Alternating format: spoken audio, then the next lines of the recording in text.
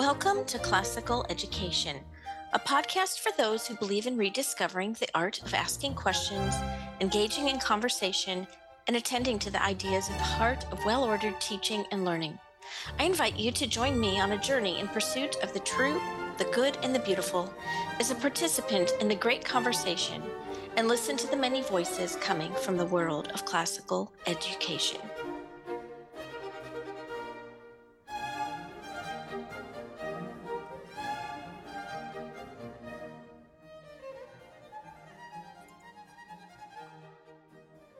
I have a special announcement. Trey has ventured out to work on a serial podcast to tell the important story of the Integrated Humanities program taught by Professors Dennis Quinn, John Sr., and Frank Nellick. This new podcast will follow the program's life and legacy and include interviews with alumni. Anyone interested in being notified about Trey's new podcast should subscribe to his newsletter at treybailey.substack.com. That's treybailey.substack.com. And he's also continuing to host interviews with classical educators in the Catholic tradition. These conversations will be published through the Catholic Education Initiative YouTube channel. I'm happy to support his work as he continues to be a blessing to the podcasting communities. Today, I'm really excited that I have some wonderful teachers and an administrator on our episode to talk about narration in the classroom. I work with these ladies at a university model school called Coram Academies in the DFW area. And we have on our show Leah Jones, Kelly Whitney, and Laura Monsalve, and Yvette Cavender. And I'm going to ask each of them to introduce themselves, tell us what grade you teach, and how long you have been at Coram Deo. Right, Leah, you go ahead and go start. Okay, perfect. I'm Leah Jones, and I teach at the Collin County campus, third grade. This is my fourth year teaching and my sixth year as being a parent there. I absolutely love the school and the families. It's wonderful. Thank you. My name is Kelly Whitney, and our family has been at Coram Deo for 21 years. And this is my 14th year of teaching on the Flower Mound campus in fourth grade. Great. Laura? I'm Laura Monsalve, and I am currently teaching third grade. I have been at Coram Deo off and on, mostly on, for 19 years as a parent and a teacher. And I love our school and our campus and our team. I'm Yvette Cavender, and I am the grammar school principal at the Flower Mound campus of Coram Deo Academy. My family has been at Coram Deo since 2004. I had two children in the program, and after they started and I got my feet wet with the model, we moved into me teaching second grade, and I did that for years. And after a short stint away from the DFW area, I came back 5 years ago as the grammar school principal here on this campus. Thank you. Oh, this is exciting. Yvette, if you would start us off, I'd like you to explain what the university model is and how and when narration became a formal part of the pedagogy at the Coram Deo campuses. Sure, I'd be happy to do that. Coram Deo Academy is a classical, Christian, and collaborative school. We offer a university model schedule for our students in grades pre-K through 12th grade. So most of our children spend 2 to 3 days with us on campus, and they spend the other days at home schooling with their parents. We have 3 campuses across the Dallas Metroplex area. And our goal at Coram Deo is to train ethical student leaders and wise thinkers who will shape culture for the glory of God. And we do that by exposing students to truth, beauty, and goodness, by teaching them good habits that will serve them for a lifetime, and by teaching them to not only think well, but also to love the process of learning. So we brought narration into the grammar school probably 3 years ago, and we brought it in when we switched over some of our curriculum in Bible and in history, and it was brought to us by our curriculum director as a very classical approach and a classical methodology to use in our classrooms. we brought it in because we changed our curriculum from Bible and history, facts and information based learning dates and events. We learn history and Bible through story. So having a story based Bible program, history program, literature program gave us great opportunity to use narration within the classroom. And we know that it is a proven tool of old that has value and has traction underneath it for being a great way to improve vocabulary, to improve comprehension, to teach young children how to store and retrieve information. And we found that putting in the classroom has been extremely successful for us in the last few years, and we're starting to see the fruits of its labor in our children. Oh, good. Yeah, we're going to come back to that.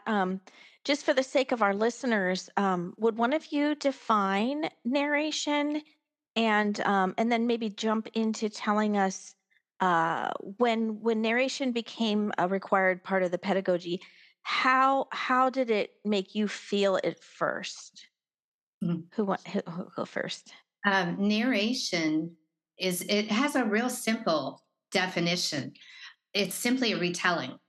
So the child is telling back in detail and sequential order using some of the author's vocabulary and phrasing, what they just heard or what they just read. Even at the very young age, they can retell even something that they've just done or experienced. So it's very simply a retelling. Mm-hmm. Now, Kelly, when this was implemented, was it new to you? Brand new. I Okay. had never heard of it before. Is that true for all of you? Yes. Not for me. I had done some homeschooling with my daughter and some Charlotte Mason classical. And so we did a lot of narration her kindergarten, first grade year. So there was some of that I had done as a homeschool mom, but not in the classroom setting. Mm-hmm, mm-hmm. I How can did concur it? with Leah on that.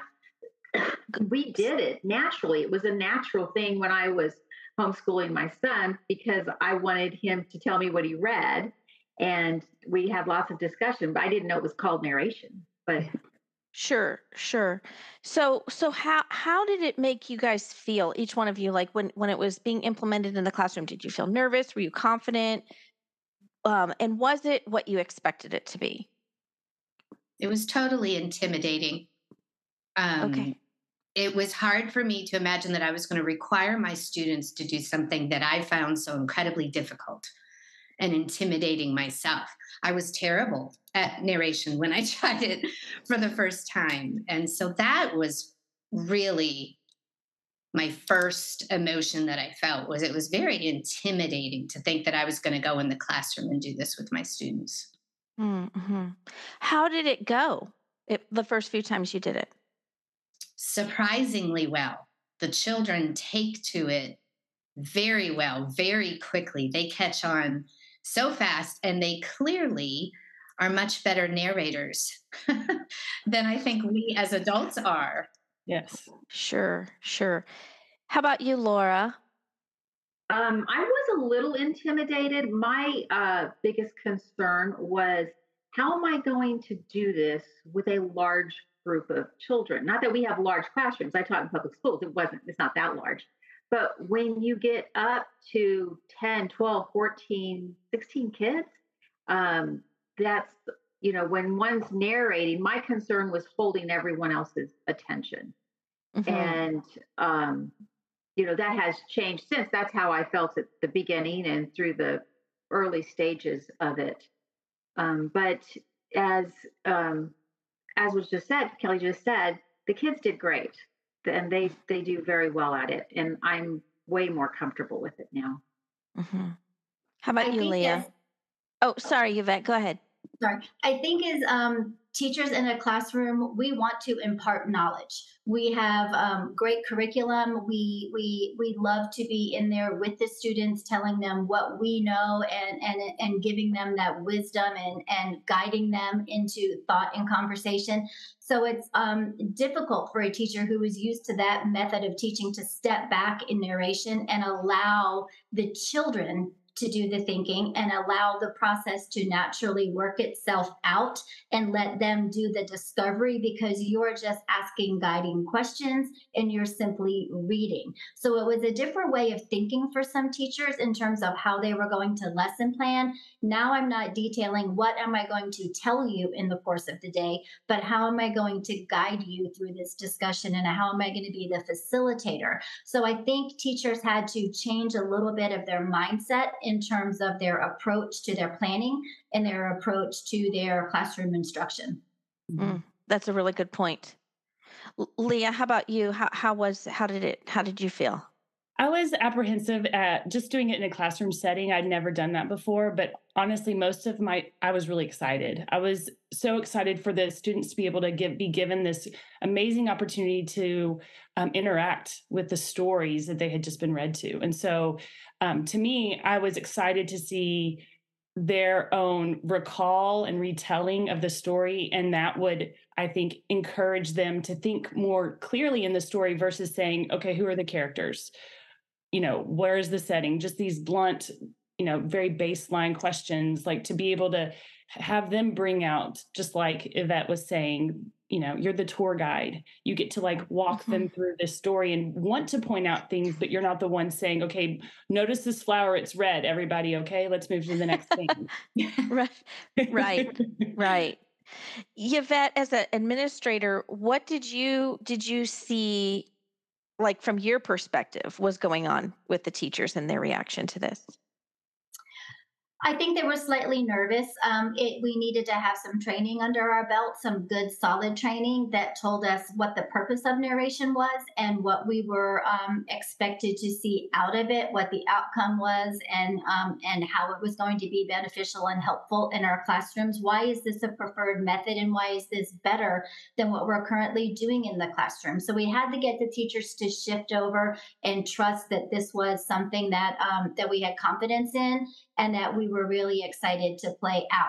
We also needed to be very patient in watching it play out. It doesn't have an immediate um, change in the classroom in terms of seeing the benefits play out in the next day. You have to teach them in small bits and pieces how to implement narration, and then you have to let the children experience it and let them grow within the process of narration so that over time you see how beneficial it was. And you start to see in these little ways outside of necessarily a narration based classroom experience where they're using the narration, or you see something pop up in education and you say, aha, that's because we have our children narrate. Look what this did for this child. Look how able they are and how confident they are. So we're seeing those things start to come out now, and we've just had to let the process play itself out for a bit of time. Hmm. It was Can really anyone? helpful. It was really helpful to have examples and to have people come in and show us how to narrate. So as Kelly was saying, it was a bit painful because we weren't used to it ourselves and we were not as good at it because we are older. Children can narrate much easier than adults can at the beginning. So when we tried it, we were fumbling through it. And we needed to gain our confidence by seeing our kids be able to do it. Yeah. So Yvette, I hear you saying that it took a few years or some time to sort of see some fruit Mhm. in the children. So can anybody give any examples of that happening and noticing the fruit in your students? Like, did it take a while for you, and what kind of outcomes did you start to see, and how long did it take? It did take a while. I'll use an example this year as an example of a student who, at the beginning of the year, she was very hesitant. She would pass a lot of times. She would say, "I don't remember." And, as time went on, she has just blossomed and she can narrate beautifully, orally and written. So I have seen that fruit. And she's not the only one, but over time with consistency, and they're used to the format and the procedures that we do, through this process. Actually, it's a process that happens not even just on one subject, it's throughout the day, throughout the subjects um, that it gets intertwined with. So my students are very comfortable narrating now. In what grade do they start narrating? Is it first or second? I think it's first grade. That's Yeah, what I was going to say as well. that's First what I We think grade. too. We'll narrate in concrete subjects way down even into the kindergarten level because it's possible when a teacher defines a vocabulary word in the classroom and Sure. she asks the student to retell what the definition of that vocabulary word was, or she gives an instruction to a kindergartner and she says, Sally, will you please retell what it is that we are supposed to be doing right now? That is a very basic beginning form of narration. So if we consider those things to be a start of the process, we are doing that all the way down at the very young ages and then moving them up in an age appropriate way. Lots of times that's in the base in the with the basis in picture study as well. We will have them look at a picture of a story and retell the story to us using the picture or tell what they see there. And it is a very beginning form of narration. Hmm. In the kindergarten and pre-K. Yeah, Absolutely. yeah. Mhm. I think that's great. I think another way that I've encouraged schools, even though Charlotte Mason says, formal narration doesn't really start till around age 6. Sure. In pre-K, they can absolutely narrate by acting out the Three Little Pigs. That's a form of narration that works great, and I lays a good foundation, I think, for them to be able to process and order their thoughts, so that they can enter into the realm of the more formal narration that then goes into the written form. Laura, back to your example of the little girl that was struggling at the beginning of the year. I'm curious, was she new to the school this year? She was not. So she took some time getting She comfortable with did. this. She That's did. that's very, very interesting. Does Yeah. anybody else have a story to share? So, one interesting story, this was like the year of COVID. So, 2019, 2020, this was like my first year coming on staff and becoming the third grade teacher. And we, of course, ended up online. And I received an email from a parent who said, I have to let you know that my little girl, when I was doing their Bible story for church, halfway through it, she says, Stop, mom, I need to narrate so that I can remember what this story is about. And she's like, I just have to tell you that because yay, Mrs. Jones, yay, third grade, yay, CDA, yay, classical education. Because she said, truly, she was like, you're telling me too much. If I tell you it back, I can remember it way better. And so I just thought it just gave me such encouragement that her daughter knew what works for her. Like this mode of retelling really helps put that story in her heart, not just in her mind. And she asked her mom to stop reading their Bible story for church so that she could remember it. So, I love that. She sees the benefit and could yes, feel how it was helping her. yes, absolutely. I That's had a awesome. beautiful example happen in class just in the last couple of weeks. And with fourth grade, we can take them yet a little bit farther with what we're doing with narration in the classroom. And our group has been working on our discussion time, our Socratic discussion, and how we ask good questions and how we support and respect one another in the classroom during narration. And I had a little boy who had been struggling greatly with giving me detailed narrations. And it was his turn to do a narration, and he got started, but didn't get very far, and he got stuck. And so I just kind of looked at his neighbor and said, Can you help him out?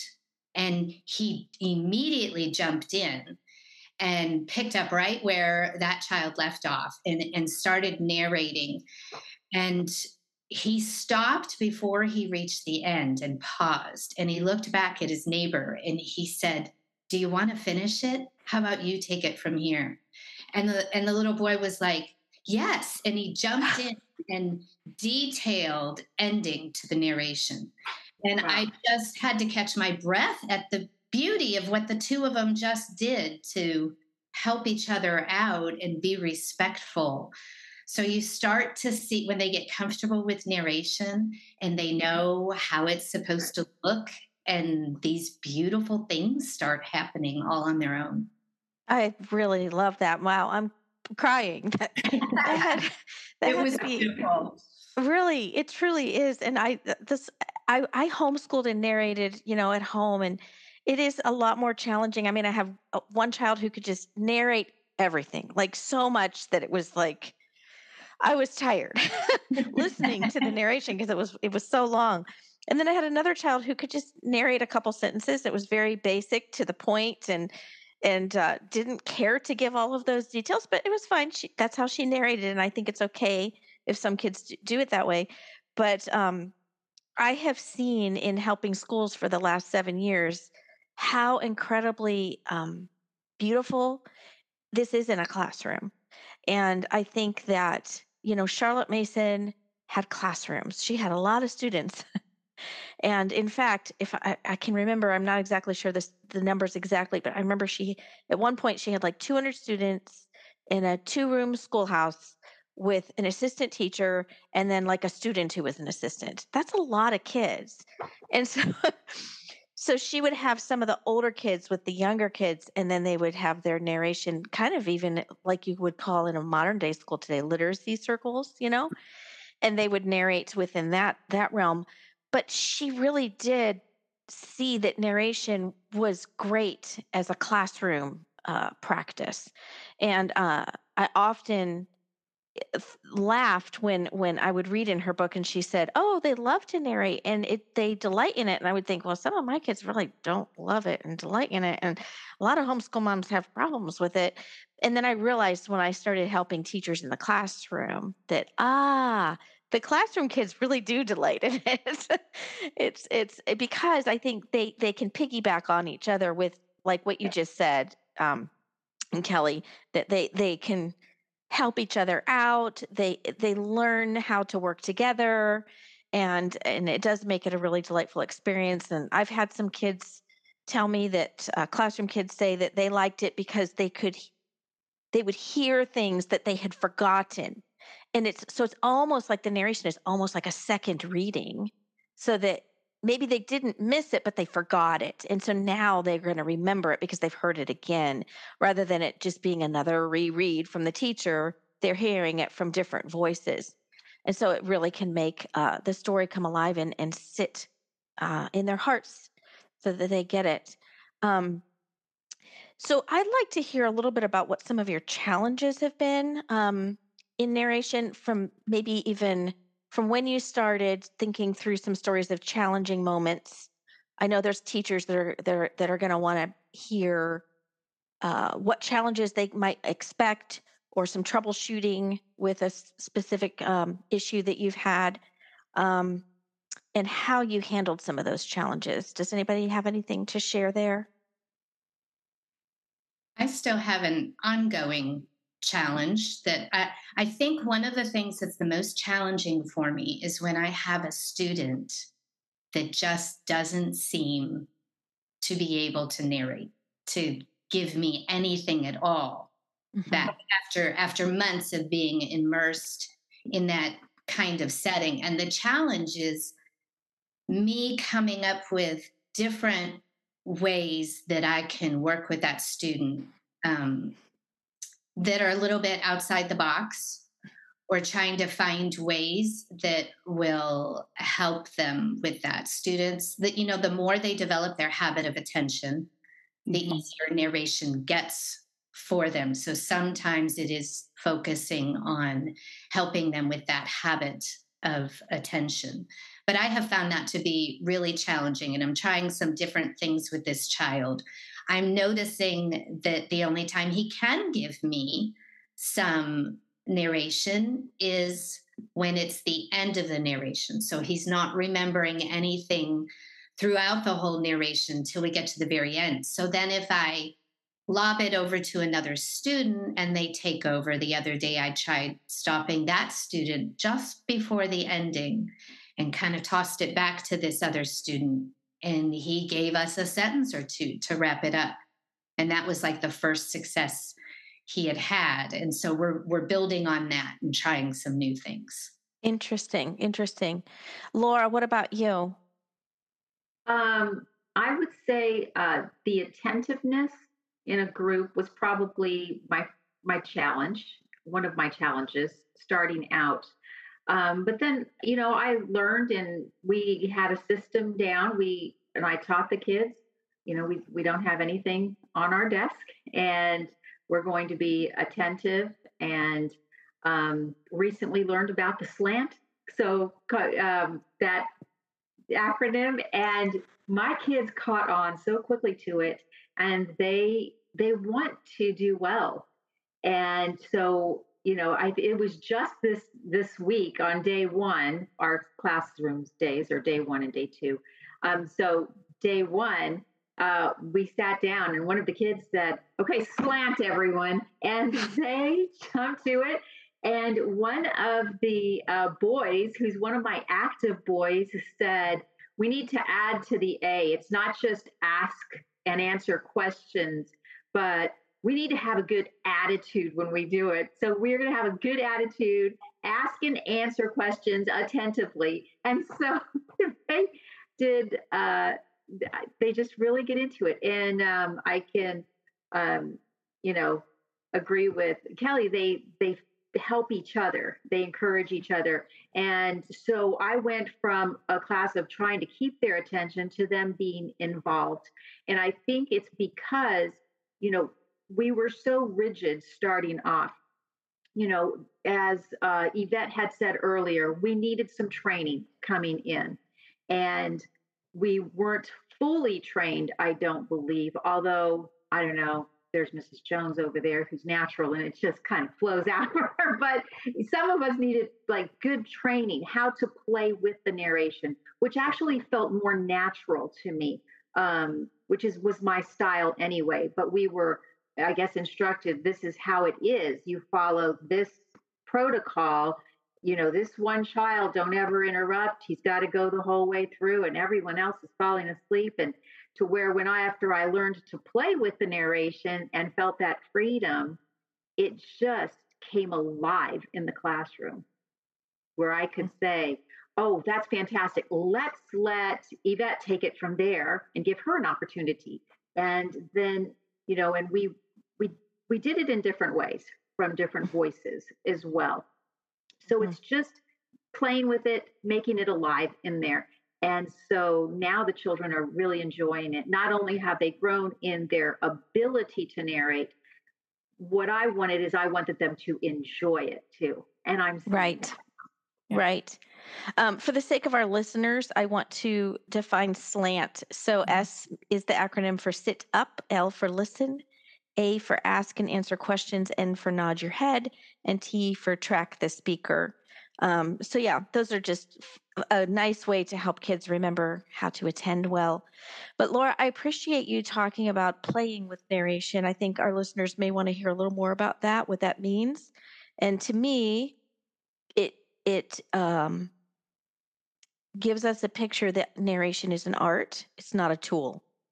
And so if we're just using it as a tool and we're doing it one way, the hammer does one thing, it can get dry, it can get stale, it can really kill the joy, right? But if we're seeing a narration as an art is something we can play with, we can use lots of colors, but there's still a form to art. There are still rules within art.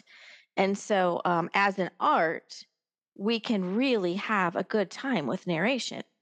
And so I hear that I hear you saying that, and I appreciate that. Um, Leah, did you have anything you wanted to share about challenges you've seen with students and how you've helped overcome some of those? Yeah, I think I agree with the attentiveness. That's always a challenge, I think, to just continue to help impart that habit on our students. But I think one thing that has every so often I get a very shy student who is very capable. I know in their brain they have a beautiful narration swimming just up there. I can see it in their eyes, but the intimidation of saying it out loud in front of everyone scares them. And in the past, things that have worked well for me is pulling that student aside and saying, "I know you have a lot that you want to say in your head. Are you afraid?" Yes. I'm like, "Okay, here's what I want you to do. Just say one thing. Start with one thing that you can tell the class. And then as you get comfortable with that, start trying to say 2 or 3 things you remember. Because I think them knowing that I know, they know what's going on, helps them say, oh, okay, she knows what's going on. And just giving them the freedom to say, I know that this might be afraid, but like, this is part of our class. Like you're a fellow soldier in this class that we're all working together to create this beautiful masterpiece, if you will. Like you were saying, it is art. Like you're retelling the story in your own words. And the word is creation. I mean, like you're creating the story again using your own language. And that's a beautiful thing to do in a classroom setting. And so helping them see the value that they bring to the classroom, I think is really essential as well. Hmm. Have any of you noticed any connections with children who struggle with narration to them having maybe um, attention deficit disorder problems, or do you think that those kids do fine with narration, or perhaps a concern that maybe they're not reading enough at home or they're watching too much TV? Have you seen any connections with kids who struggle with that, with any of those issues? I wanted to tap in there, and I was going to say, listening to the teachers talk about their struggles with narration, um, they are struggles that I think you would have no matter what methodology you were using in the classroom and no matter which subject that you are using in the classroom. So they're not showstoppers. They're struggles, but they are able to be overcome. And it's not a problem with narration. It's how do we have to handle these problems we see in the classroom using this as our methodology. So Kelly talked about knowing that that child's ability to pay attention rolls over into other areas of his life, and it is something that he struggles with. So she has to be really attuned to her children to know, when can I grab something from this student to make him successful. And the process of narration will help him come into attention, because if she sets a loving environment in the classroom and a supportive environment in the classroom with his peers through conversation, it's not a threatening environment. When you're sitting there in a circle with all of your buddies and your teacher talking about a wonderful piece of literature, that can be a very comforting, safe environment for a child. And when you know your classmates are going to be there to help you and support you, he can be attentive to that a little bit easier. So she knows there's something else going on here that I have to grab a hold of.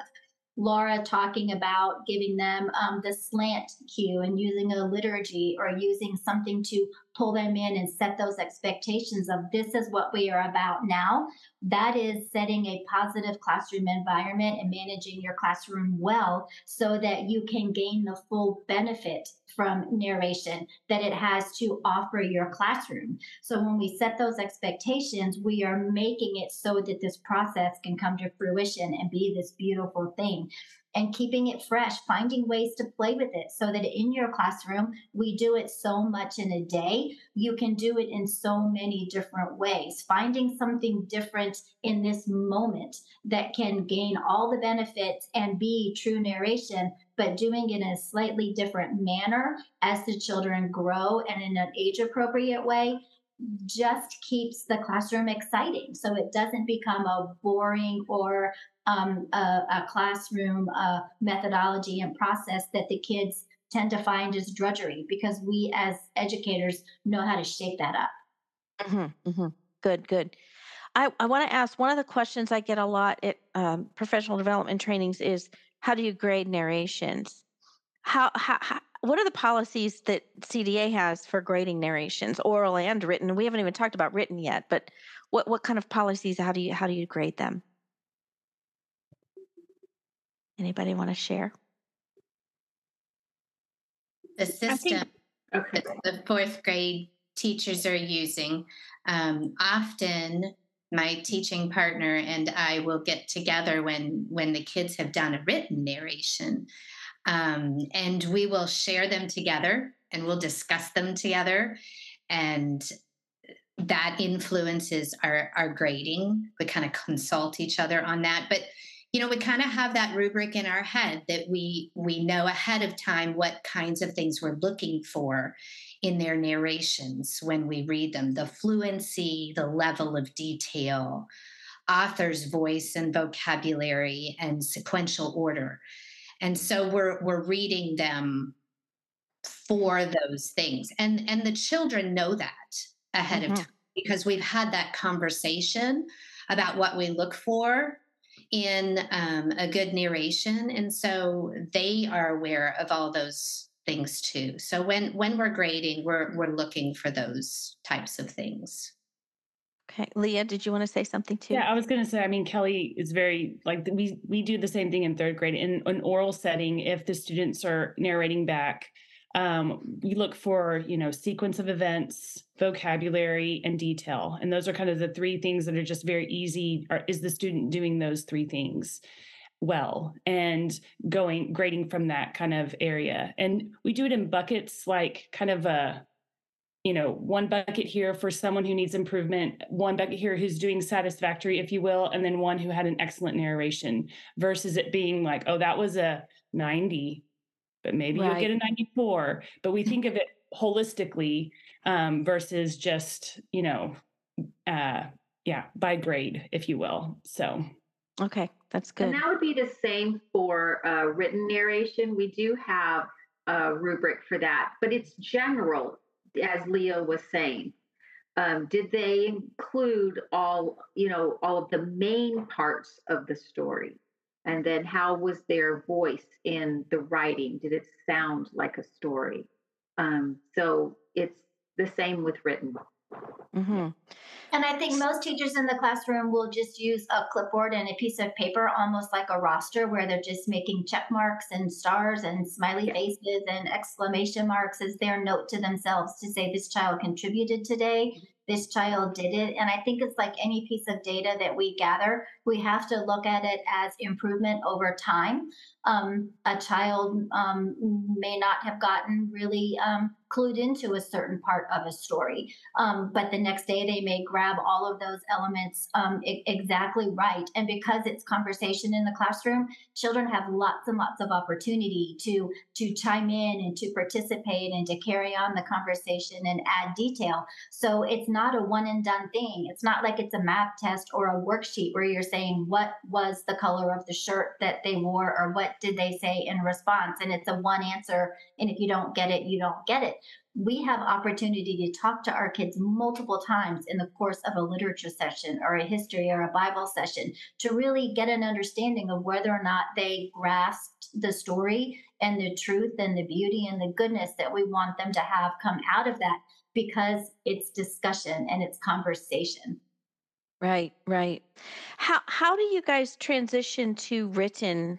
When does that happen to written narrations? And when you start written narrations, do you continue doing oral narrations? We never stop doing oral narrations. They're all the time, every day.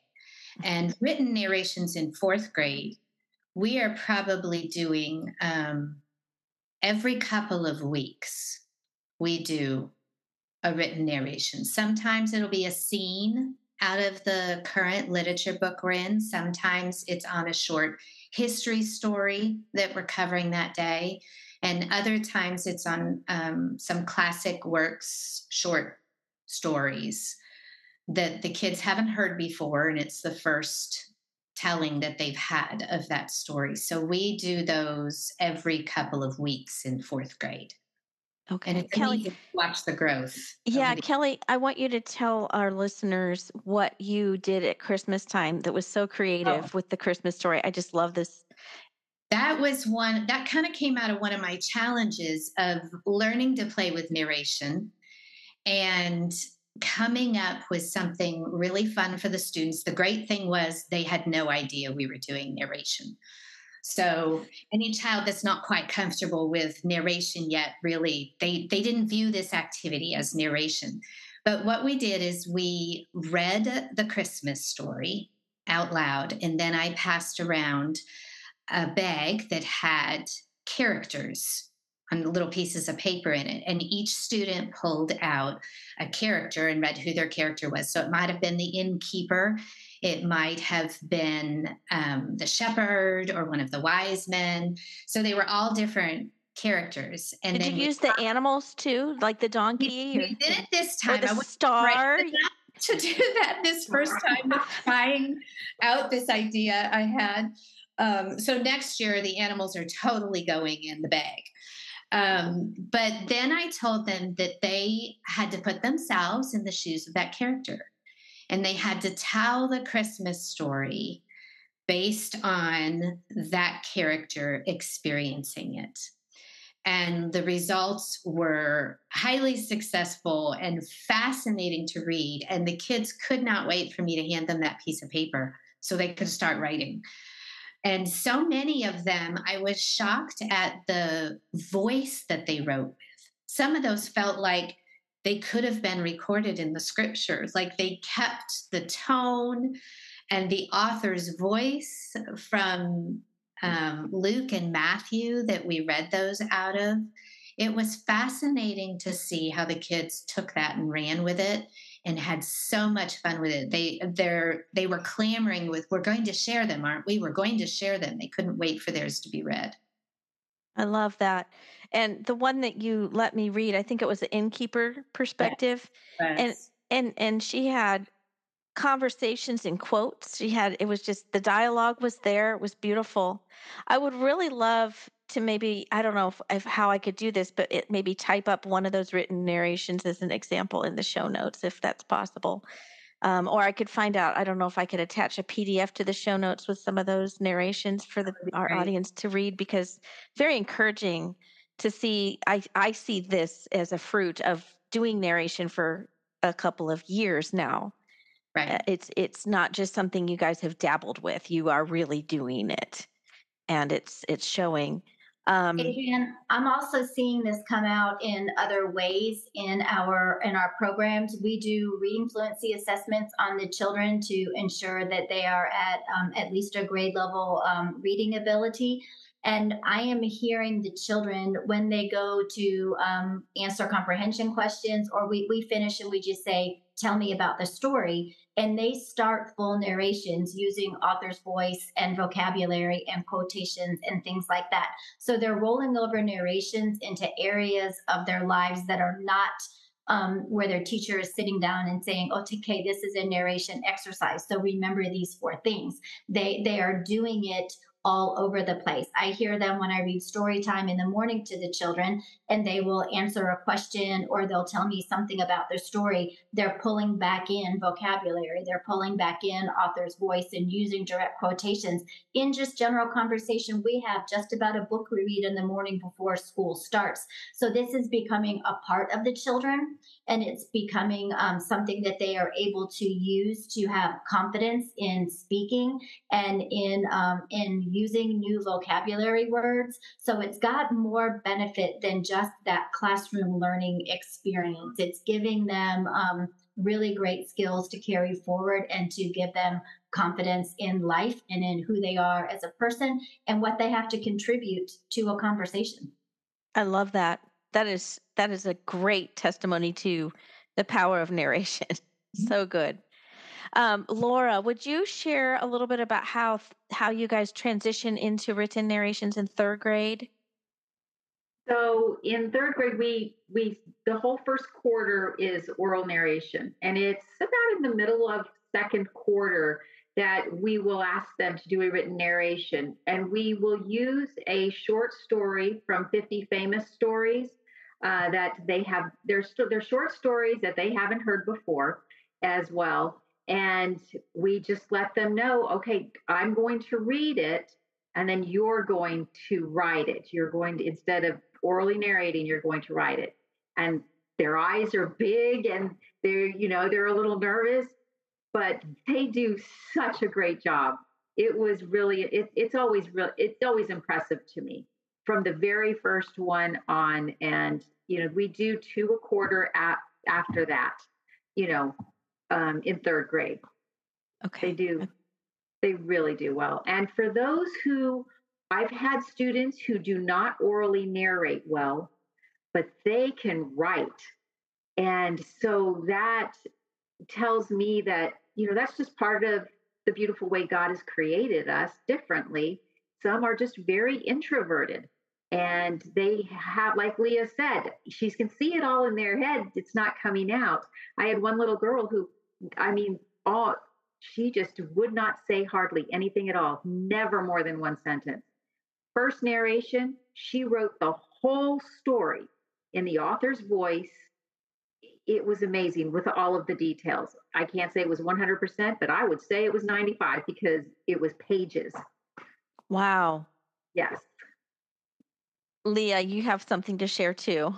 No, I just think that it's just always amazing to me, because sometimes in oral setting, like those shyer kids, you see them really feel freedom with their pencil and be able to write so many details down that they may have been, even they've maybe grown, but it's just really fun to see. So yeah, Yeah, I that's love written awesome. narrations. I think they're really fun. Yeah, they're amazing. Um, how this probably be our last question before we close out, but how do you guys think we can help parents? So you all are in a this is a collaborative model. We're working with parents. What are some ways that we need to work with parents with helping narration happen at home? I Anybody have think any? the first, we have parent orientation at the beginning of the year. I think it is vitally important that we do an example in that orientation. We need to explain what narration is, and also which is what we did in third grade. I know is we actually read a story and did a narration in class with the parents, just us and the parents, and so that kind of opened their eyes. But I'm seeing also that I try, and I think all of us teachers make ourselves available to answer parents' questions. And we are collaborative. So there is communication going on back and forth regularly, so that we can, I guess, hone in on individual students who are struggling. And it's going to be working with that parent and giving them suggestions. Try this. Try, as you're reading Story of the World, and give them specifics of what to do. That has been very helpful. I know.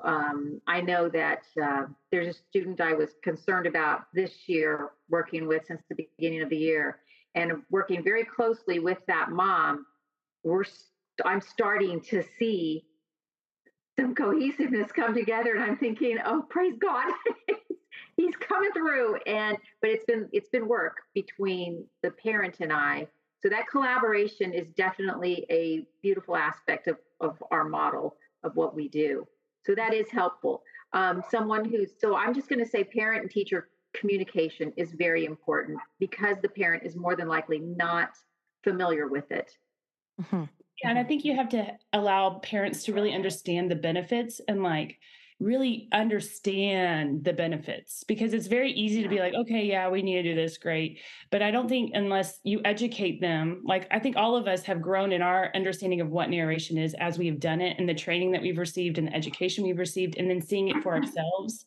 And I think that's a huge part of helping parents is to help them see by training, educating, and showing them the benefits, and really continuing that. It's kind of like the gospel. We never need to not hear the gospel. It's something that impacts our lives every day. Not to say the gospel and narration are the same, but uh, just in the same way, it's something that I think parents, even though they've maybe been in this our model for years, it's a good thing to continue.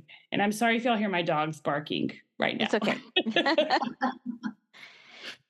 I think something else that we have done well is within our lesson plans, we have given parents through our planning of their home day activity in Bible and history, for example, read this part to your children and then have them narrate this part back to you. So we've guided them through the years on length of what the student should be able to do and given them something that is equivalent to what we're doing in the classroom, knowing that they can back up if they need to and encouraging them to back up, move forward on the length. But here is about where we are in the classroom for the average child. We've also posted videos of how the children do it in the classroom with the teacher and put those on our website so that our parents can access and watch children doing their narration process and seeing a full segment of a class so that they understand this is how it plays out and this is what I can expect. And these are some tips and things that I can do to make the practice at home a little bit better. And there's nothing wrong with telling parents to tell others the benefit that they have seen. Here at the Flower Mound campus, I have taken our fourth graders to a fifth grade classroom, or I've invited the fifth grade teacher down and I've said, watch what's coming up to you.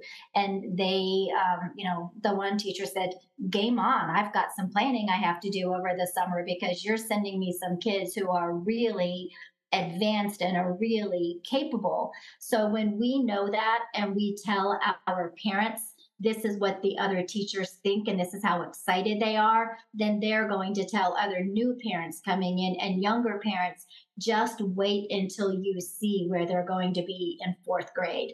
So that positive promotion of the good experiences and success stories is something you really have to promote within your community so that people understand that we do see the positives and we do see the successes. Mm-hmm. That's good. Does anybody want to add anything before I ask our last question? That sounds like what we do in narration. Exactly. I do. One other success that I've seen that really surprised me. I probably started dabbling with narration in the classroom 4 or 5 years ago before our school really implemented it all the way down. I was trying that in fourth grade. And about 3 years ago, I remember running to Yvette and our curriculum director with this news that I had that I couldn't believe, that after the fluency testing was done on my students, I was shocked to see that for the first time in my teaching career, every single one of my students, after using narration that year, had advanced so far in their fluency and their reading level that they were well beyond fourth grade, every single child. And that has occurred for the last 3 years. And so to me, that was confirmation that what we're doing and the changes that we have made is allowing these children to just take off and have such great success. And they're so prepared to go on. Wow. That is an amazing testimony. But I have heard that from other teachers I've worked with in other schools. Uh, Kids just jumping many grade levels in their benchmark Right. testings on vocabulary. So yeah, this is great. Narration works. It's great. It really does. I like to ask my guests before I end a podcast if you would like to share um, perhaps a book title of a book you wish you had read sooner in your life, or a quote that has been important to you personally. I think the one book I wish I had read earlier on was Classical Me, Classical Thee. I read that probably 2 years ago when my daughter, it was assigned for her. I think it's in ninth grade or 10th grade. I can't remember. And she was just over the moon with it. And I couldn't believe how excited she was after reading this book. So I, of course, grabbed it and read it too. And I think that to me is a book that kind of gives the why. Like, we say all these wonderful things about classical education, but what is it and why? And it's very easy to read. And I just thought, I wish I had read that book years before. So Good. Kelly or Leah? For me, it's hard to just pick one. So I might have more than one. Know and Tell by Karen Glass was invaluable. Laying out narration, all the ins and outs, all the different things you can do with it, all the benefits, and how to implement it, what to expect. It's just a gold mine. Mine is dog-eared and highlighted and tabs sticking out of it everywhere. Great resource to give you confidence too in your ability in the classroom and what your goals are. The other one is Caught Up in a Story by Sarah Clarkson. No, that's mine. Let me do that. Okay, so I'll stop there. Okay. Did you toss it to me there, Kelly? Yep. It's all yours. caught up in his story, I would agree with Kelly, and she is the one that recommended it to me. But it's a book by Sarah Clarkson, and the premise of the book is that our lives are actually like a story chart. Our lives play out. We are characters, and we have settings, and we have rising actions. And at some point in our lives, we will face conflict, and we will have a defining moment, and it will resolve itself in some form or fashion. So, what kind of story are we setting our kids up for? And through the stories that we give them, we need to realize that literature is giving them scaffolding to stand on and giving them examples of heroes and decisions that are made, so that when they come to those defining moments in their lives, they can recall the characters from books of old, and they can remember what that character did, or that brave hero, what they were able to accomplish, and call on those moments of time when they need them, so that they can live a life that makes a wonderfully fulfilled story. It's a great and easy read, and it flows right into the importance of story. And then again, how talking that story through and understanding that story will give the children a glimpse of truth, beauty, and goodness, so that they have a great foundation to move forward in their lives. Every parent should read that book. It's about having a literature rich home environment. You get done reading it and you just want to run, grab a classic, and get lost in the beauty of what it provides. So. That's great. I like Sally Clarkson a lot. Early on in my homeschool years, I read The Wholehearted Child, I think it was called. Yes. Very good. Yeah, she's good. And I went to one of her conferences forever ago. Yeah, and Sarah's her daughter, right, Kelly? Yes, her daughter is the one that wrote the book. Yes. Ah, gotcha. Okay. Yes. And Laura. Okay, so I went a different route when it came to a favorite book. We're in this classical education, so we get a lot of knowledge.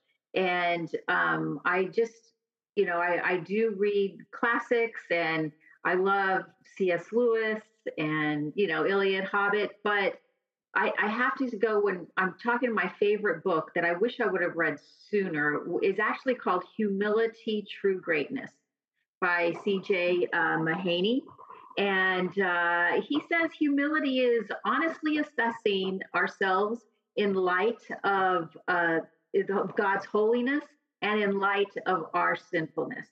And I say that because I go back to scripture where we're told to grow in knowledge and wisdom. And classically, we are wanting to instill virtue, right? And wisdom. And so I just like us all. I like for myself, I need to stay focused on. It's easy to be filled with pride with knowledge, but I want my students to always be, we're going to instill wisdom and virtue, definitely humility in them. And so that is my favorite book, and I've read it more than a couple of times, along with Screw Tape Letters. This is great. Thank you so much, ladies. This was a real treat, and I'm very grateful to get to work with all of you at Coram Deo. Thanks for coming on to the show. Thank you. Thank you. Thank you for listening. You can get involved in a few ways. There's a Facebook page where we actively discuss the ideas around classical education.